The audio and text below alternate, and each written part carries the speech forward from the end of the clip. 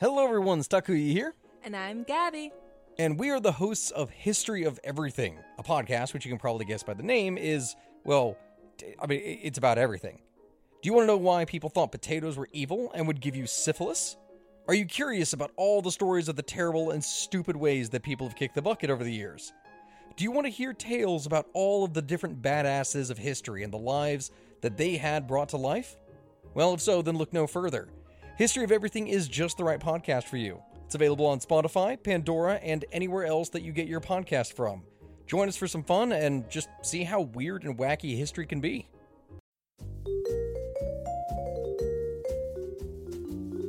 Do you love history but hate when it's stuffy and boring? Well, look no further and join me, Katie Charlwood, your friendly neighbourhood social scientist and reader of books, as I delve into unsolved historical mysteries, murders by gaslight, and of course, women who have been misrepresented through all time. On Who Did What Now, the history podcast that's not your history class. Listen wherever you get your podcasts. What follows may not be suitable for all audiences. Listener discretion is advised. The world is full of stories. Stories of mysteries, of curiosities, of oddities. Join Kat and Jethro Gilligan-Toth for the strange, the bizarre, the unexpected, as they lift the lid and cautiously peer inside the box of oddities. Got an email from Carla, who was commenting on the episode that I did about the Sausage King of Chicago, the guy who killed his wife in a steam vat. Allegedly. The sausage factory, by the way, is now condominiums. Oh, really? In Chicago, and Carla lives there. Oh, wow. Carla. She has said Do you ever go in the basement? Yeah, tell us what you can see. Ooh, go down and make some EVPs. That'd be cool. Yeah. She said in the email that she had heard the story long before she ever moved in, so it didn't really creep her out when she bought the condo. Oh, okay. But can you imagine not knowing that and buying the condo and then finding out that this guy in the 19th century boiled his wife in a sausage steam vat? Allegedly. Okay. Thanks, Carla. We appreciate that. That's always awesome when we hear stuff like that. It kind of puts a fine point on it. It makes it seem that much more real to me. Yeah. Well, Carla lives there. It blows my mind whenever someone can reach out and say, hey, yeah, I have firsthand experience with this thing that you guys talked about in your basement. It kind of reminds me like this community is amazing and knows a lot more about a lot of things than we do. And apparently far-reaching. Did you see the post? Oh, well, I know you did. It was more of a rhetorical question. Thank you. The post in the Freaks group, people wanting to know who is the farthest from Bangor, Maine, and people are posting like maps from where they are to our house, pretty much. And what was the farthest? Like, it was someplace in Australia, I believe. It's like 1,700 miles or something like that, But there was like 200 responses, and I'm thinking, geez, we're going to have to go to the store and get some more beer. Yep, you're all making maps to our house for sure. Well, I'm going first today. I do not like that weird pause. You paused and then looked at me and smiled. And I feel like that is like a threat. No, like it's something's not. Happening. No, you'll enjoy this. Okay. Has a leading geneticist at the University of Oxford identified a real Yeti using DNA technology? Ooh. Well, it's complicated, but he believes he has. Oh, Yeti experts say yes? Well, this guy is more than a Yeti expert. He's a geneticist at the University of Oxford. All right, fine. He's pretty well thought of. Now, Yetis, of course, the first accounts of Yetis, according to the Daily Mail, emerged before the 19th century from Buddhists who believed that the creature inhabited the Himalayas. And a Yeti is basically like a snowy Bigfoot. Yeah, in fact, in the 1920s, the term abominable snowman became popular. Bumbles bounce. The Buddhists depicted the mysterious beast as having similarities to an ape and carrying a large stone as a weapon while making whistling sounds. Ooh. So he's just, I picture him You know, he's got a club with a stone on the end of it, and he's swinging it and just kind of whistling as he trudges through the Himalayas. Now, because I know you and I know your soul, is this Yeti very Jimmy Stewart-esque? Because the way you just described him made me feel like he was all like, Whoa. I'm a Yeti. In 1832, an explorer who had his account of trekking in Nepal published in the Journal of the Asiatic Society of Bengal spoke of seeing a tall, bipedal creature covered with long dark hair, which seemed to flee in fear. okay. The term abominable snowman, of course, as I mentioned, that was developed in the 1920s, 1921, in fact, following a book by Lieutenant Colonel George Howard Bury called Mount Everest in Reconnaissance. Popular interest in the creature gathered pace in the early 20th century as tourists began making their trips to the region to try to capture the Yeti. They reported seeing strange markings in the snow, and those reports continue to this day. I don't like the term abominable snowman. It's just so negative. What has that Yeti done to you? Where it's like, ugh, can you even believe that weird gorilla thing? Blech. He's an abomination. It's terrible. It's rude. So our story begins in the 1850s when rumors began swirling about sightings of a nearly 7-foot-tall woman in the Caucasus Mountains between Georgia and Russia. Now, witnesses described her as having all the characteristics of, quote, a wild animal and covered in thick auburn hair. One particular area was pinpointed as having multiple sightings. She had been seen lurking in a remote region in the Republic of Abkhazia.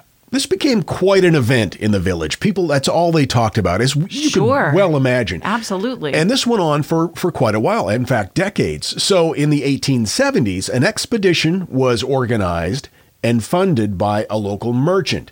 Experts believed the wandering wild woman was captured by the party, who subdued and shackled her in the mountainous terrain. Oh, jeez. Not cool. Now, again, they said she was between 6'6" and 7 feet tall. She had a very different shaped head than we as modern humans have. She was described as having all the characteristics of a wild animal. She appeared to be half human, half ape. And the most frightening feature was her expression, which was pure animal, wrote one Russian zoologist. They named her Zana and kept her in a ditch surrounded by sharpened spikes. Now, she was sold from owner to owner until she was sold to a local nobleman who tamed her and kept her on his estate as a servant. Is it possible that it was just a person who had been living out in the woods? Also, is it possible that you don't just get to capture things and say, this is mine now? I mean, that's like gross.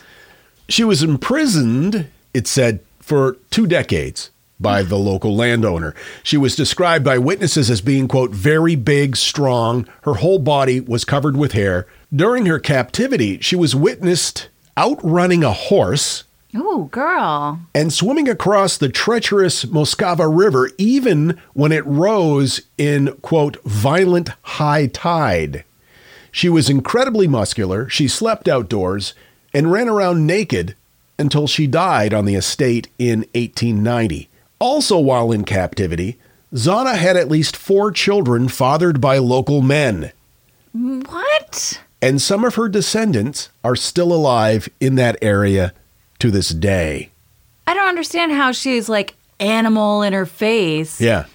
And yet you're breeding with her because it sounds to me like she wasn't consenting. So was Zana an actual Yeti? At the time, most believed so. Another theory by a group of Russian geneticists who have been obsessed with the Zana story say they think that she might have been a surviving Neanderthal. I have a quick question. I'm sorry to interrupt, No. but okay. So can you remind me what year this took place?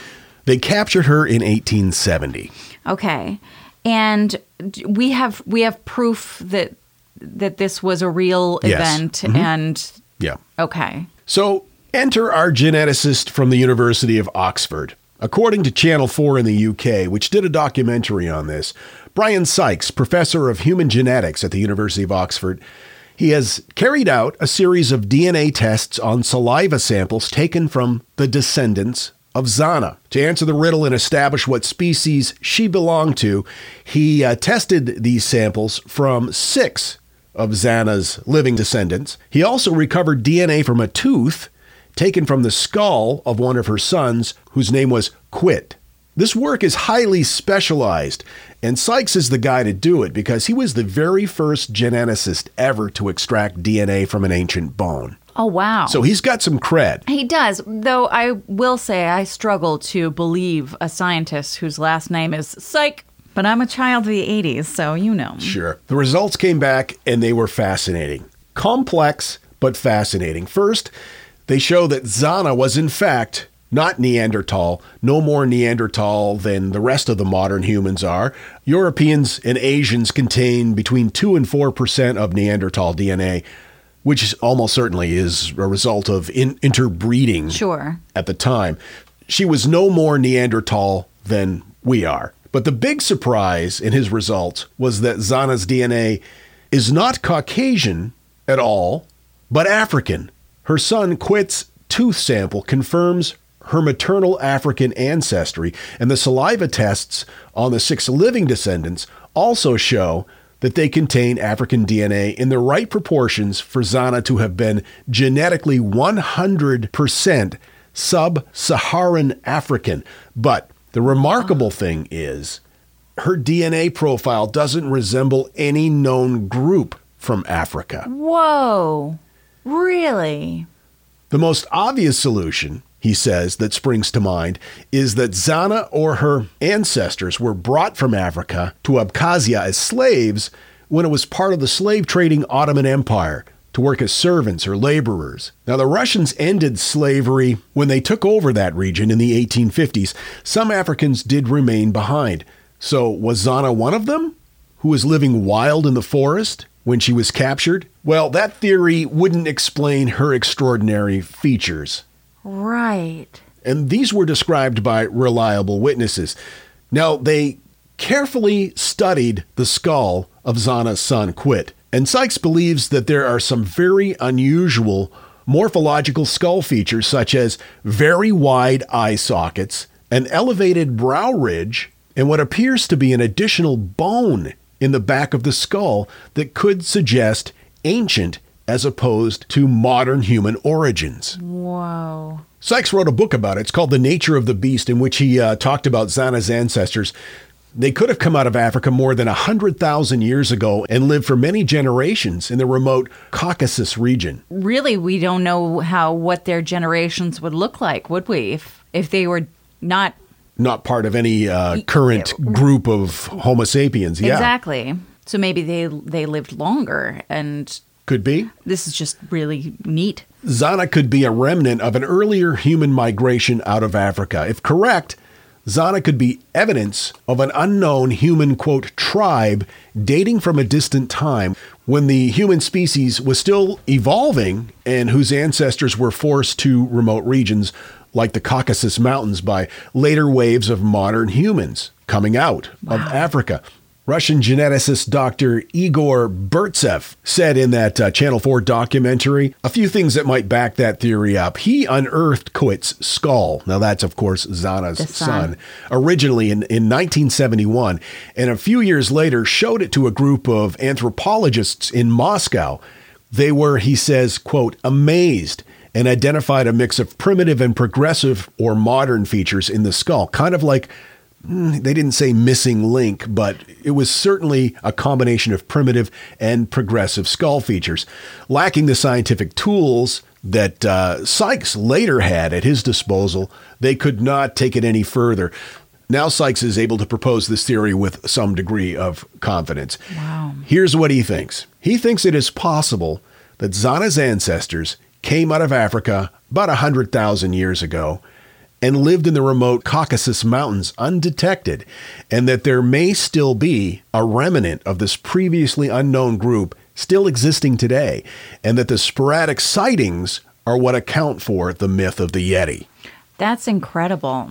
And 100% does not give you the right to put them in a ditch surrounded by sharp sticks. I got my information from the Daily Mail, Channel 4, Cool Interesting Stuff, Lab Roots, and Tech Times. It's almost like the Lost World, where they find a primitive culture that has been isolated from the rest of the world, and they evolved and changed differently than we did and had no contact with anybody other than maybe once in a while somebody would see them walking across a snow-capped mountain. Lurking, as we say in Maine. Lurking about. That is really fascinating. Are there pictures? Yes, there are. This is after she had been, quote, tamed, and she's wearing clothing and looks like a regular person to me, but it's hard to tell because you can't see that she's nearly 7 feet tall. Yeah, she just looks like a person. Looks like a person.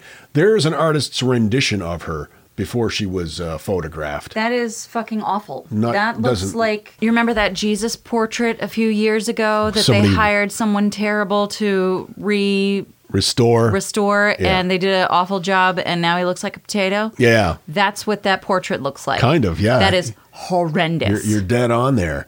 We'll post that picture, but there you go, the story of Zana. She's lovely, actually. Could she be what we called Yetis, just a previously undiscovered branch of the human tree? I love that idea. I love that idea, except for all the terrible shit that went along with it. Right, yeah, the whole spiky pit and having children by 4 different people, probably against her will. Yeah. Yeah, that's not a good thing. But Yetis are real. And now, that thing in the middle.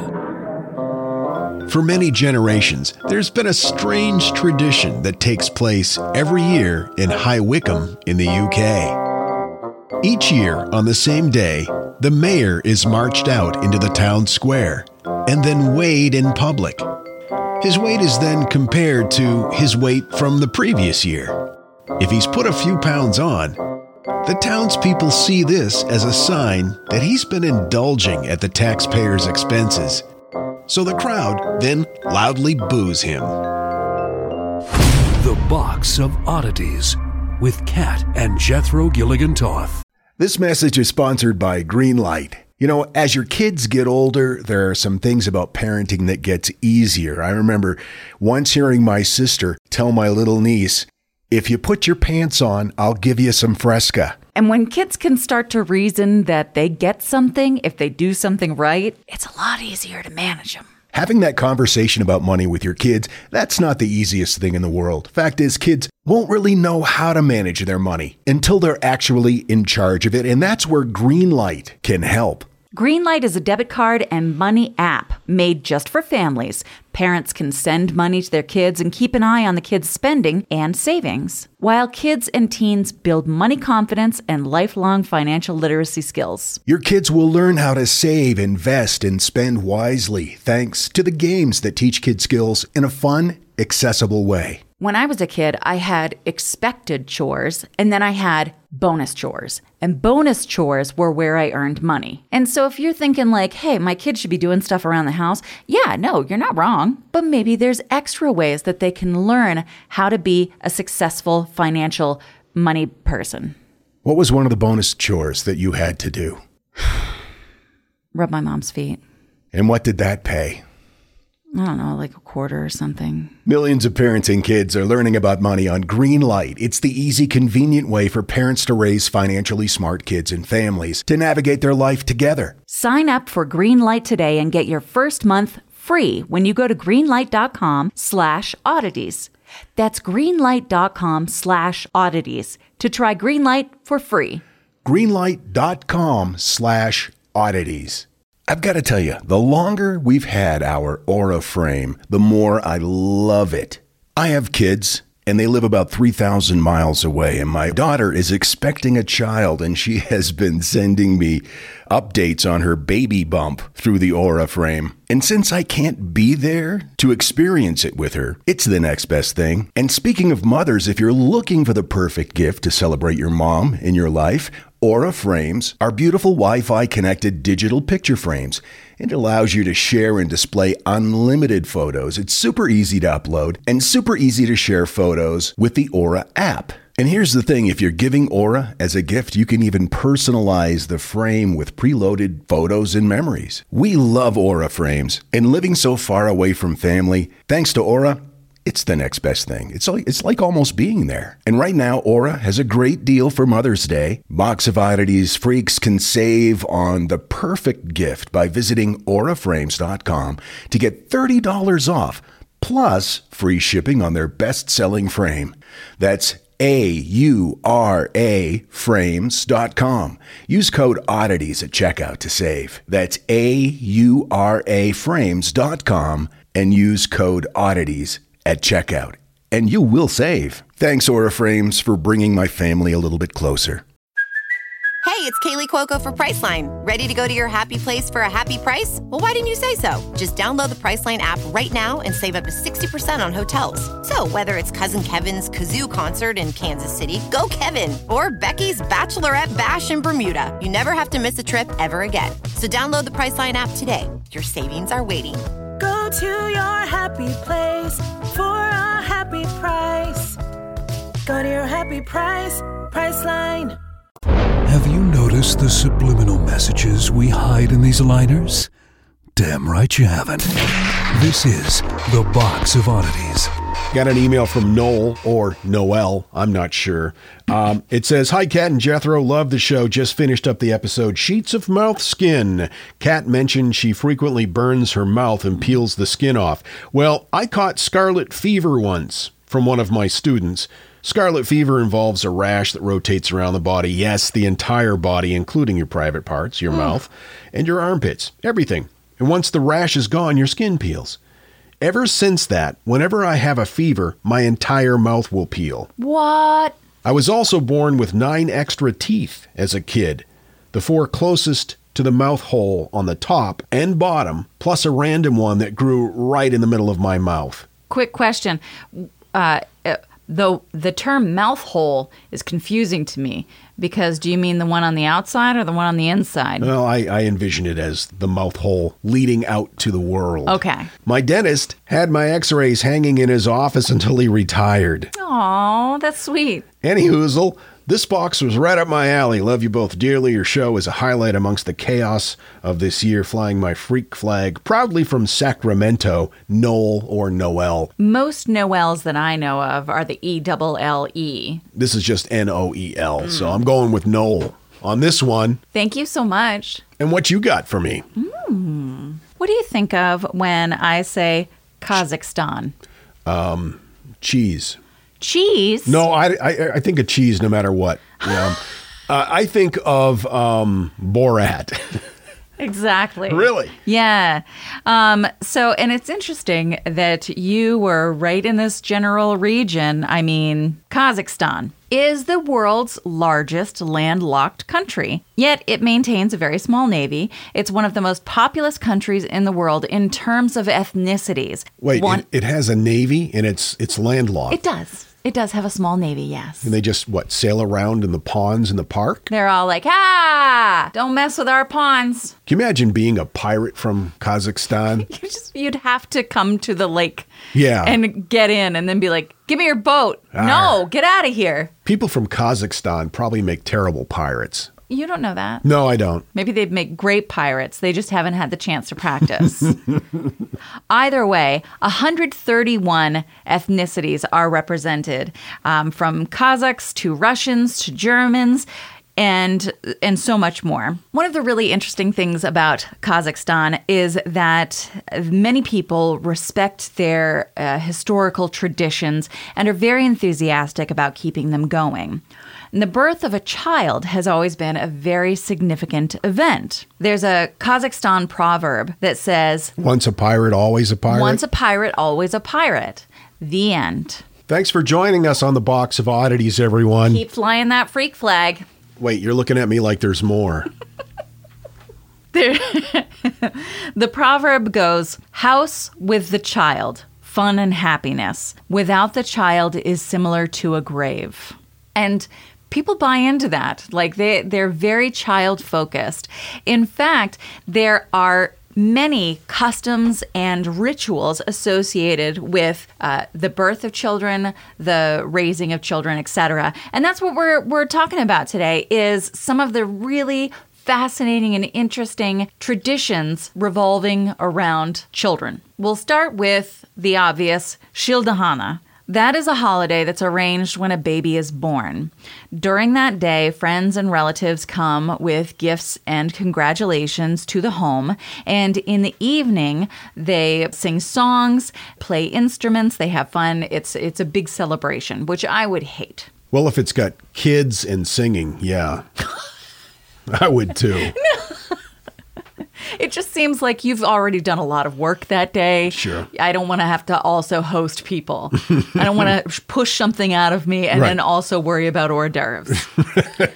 But really, it's not like, mom is hosting this party and has to worry about making sure everything's taken care of. It's really in celebration of her and the birth of this baby. Right. Part of that celebration is kalsa. It is a meat food that is specifically prepared for the mother that gave birth to a child. It's brought by friends and relatives, and it's about making sure that she recovers from birth quickly. She regains her health. Sure. It's a sign of respect and attention as well. Like, this is a special day for you. Here's this meat pile. Sorry your vagina's sore. Here's a casserole. Yeah, I mean, yeah, sure. Besik Salu is a holiday arranged after putting the newborn in the cradle. According to custom, the first time the child is laid to the cradle by the respected grandmother, it's usually the oldest maternal figure in the family. Gotcha. The ceremony is accompanied by the traditional song, which has a name. And when the child is laid in the cradle, the grandmother gets a gift. The grandmother does? Yeah. Okay, so that was sure. it was her honor to do it. Mm-hmm. And that is a celebration and a tradition all in its own. It's the first time the baby is put in the cradle. I see. What about when you give a baby a name? Of course there should be a celebration. Wow. Do all these celebrations involve food? Most. Wow. Yeah. Different types of food? Yeah. Or can you recycle? Can you use leftover casserole? I'm sure that there are Because it seems like these things happen in rapid succession. Probably. Yeah. For sure. But I know that... I'm just thinking... I don't know, maybe some families co-sleep and they don't get put in the cradle soon. Maybe. My thought, though, is the baby's born and you bring a casserole and then they clean the baby off and put it in the cradle. Do you have to leave and get another casserole? Or is that one sufficient? And if so, how large does it have to be? See, I don't think that generally the cradle celebration would happen the same day as the birth day. Okay. It's just like you want to just toss a baby in a cradle as soon as it's born. Just prop it up with a bottle. That's what I always do. I got TV shows to watch. Asim Koyu is the name of this newborn baby name celebration. Parents and relatives mostly choose names of famous people so that the child will look like the person that they admire. Oh. They think if you have that name, then you'll grow to look like that person. Interesting. Yeah.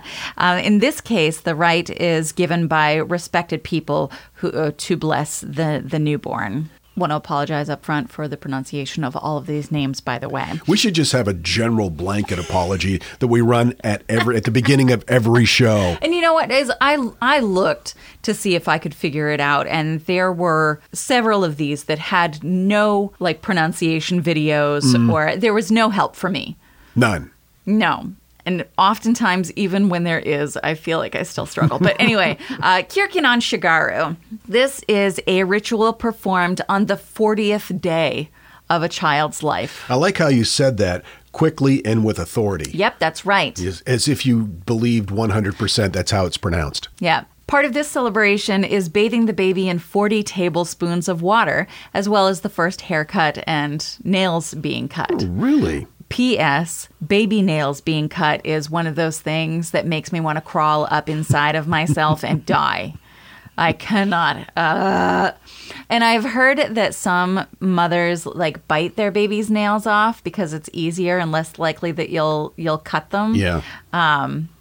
I don't like that either. Well, you won't But I even- don't have any babies to take care of, But so you- I don't have to worry about that. You don't even clip the dog's nails. We have No. somebody do that No. for us. I bring them to the vet Sure. to do it. Right. Yeah. I'm not doing that. They don't like it. They don't like it, so I don't want to do it. And I understand. I'm just grateful that you clip yours. I really don't, though.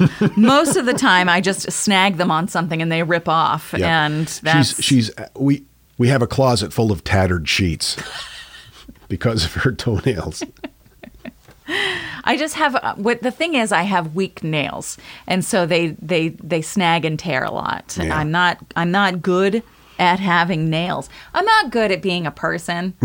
Most of the time. You're ridiculous. I just kind of flop around until eventually something happens and I go, "Oh, sorry." Shredded some more sheets.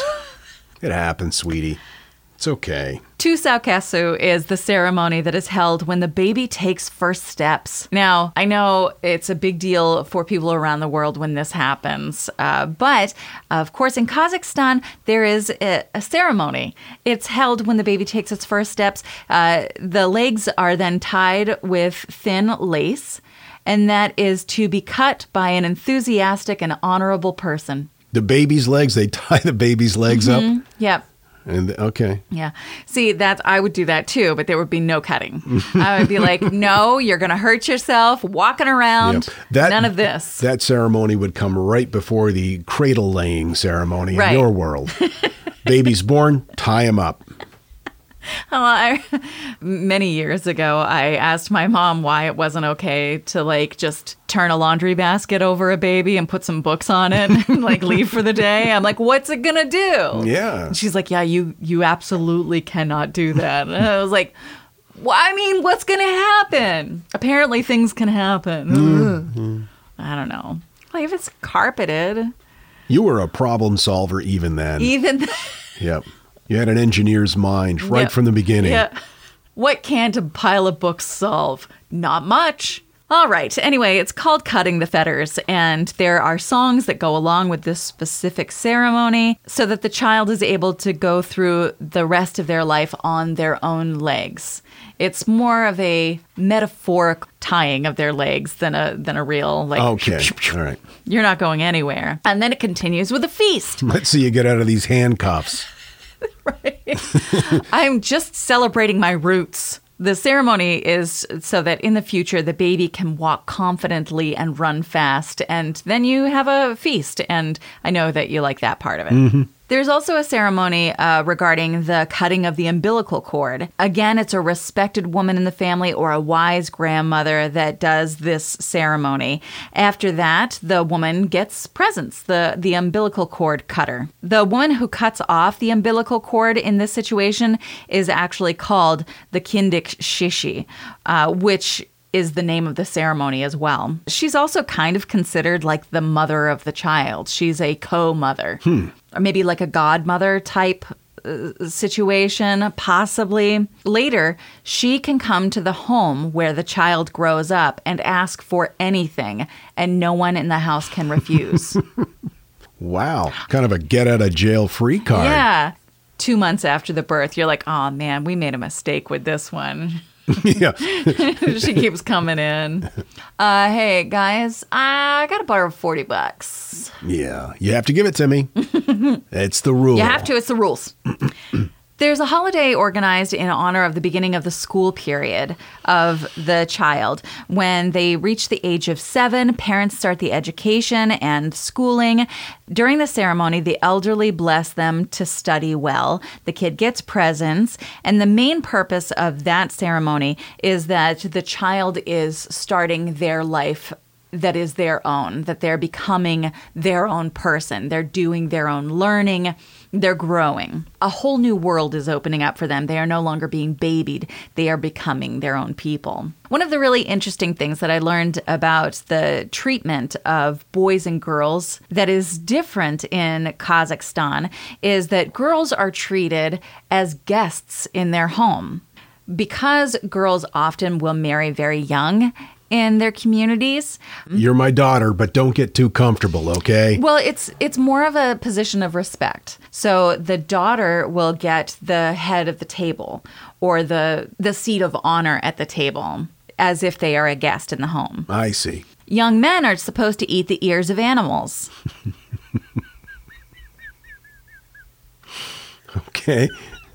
Seems I'm a sorry, little... that was just really fun to say. A little unfair. Well, it's... Your daughter gets the head of the table, and the son gets to eat butcher offal.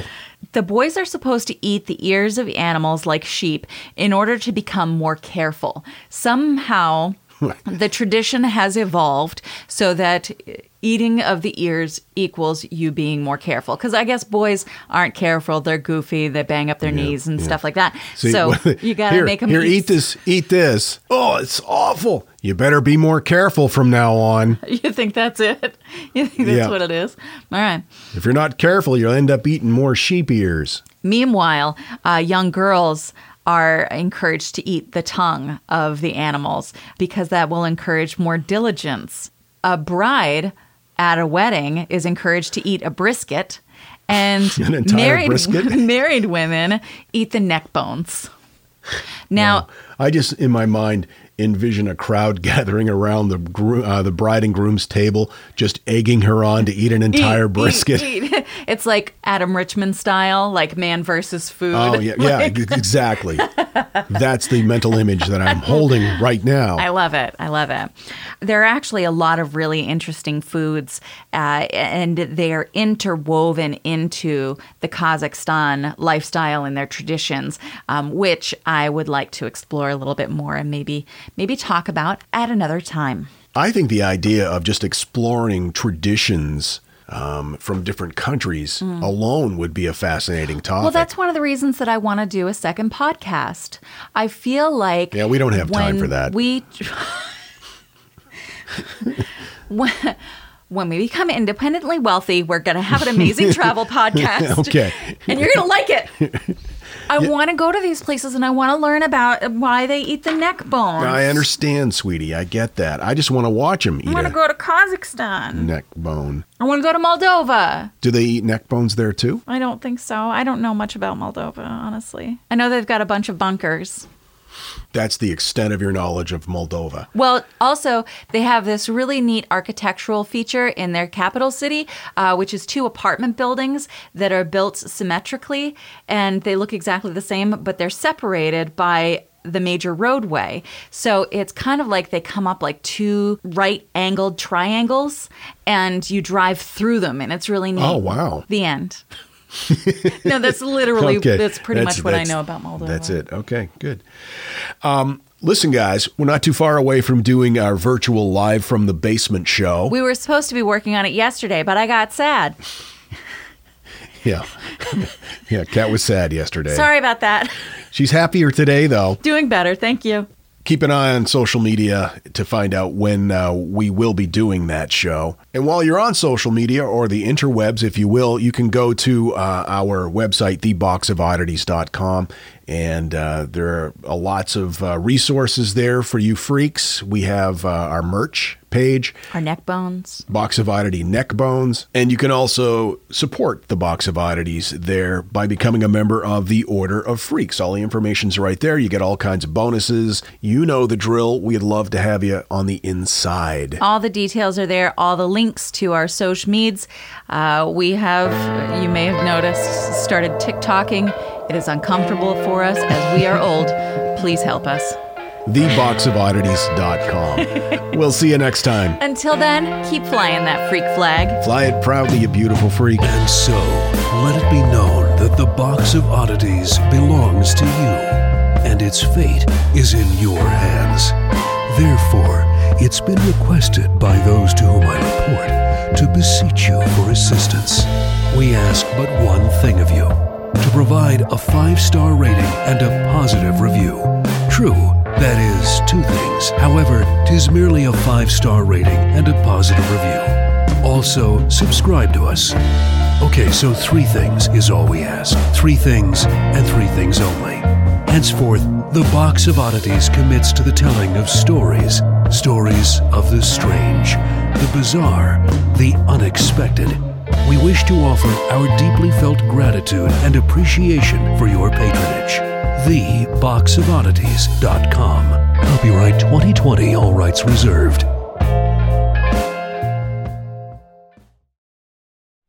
If you like this podcast, can we recommend another one? It's called Big Picture Science. You can hear it wherever you get your podcasts, and its name tells part of the story.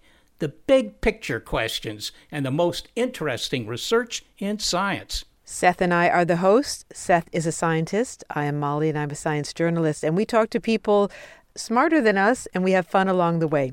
The show is called Big Picture Science, and as Seth said, you can hear it wherever you get your podcasts. Hi, I'm Neil. And I'm Ken. And we are from the Triviality Podcast, a pub trivia-style game show where a lack of seriousness meets a little bit of knowledge. Join us each week for an hour-long game of general knowledge trivia featuring special guests from around the world, plus tons of extra themed episodes.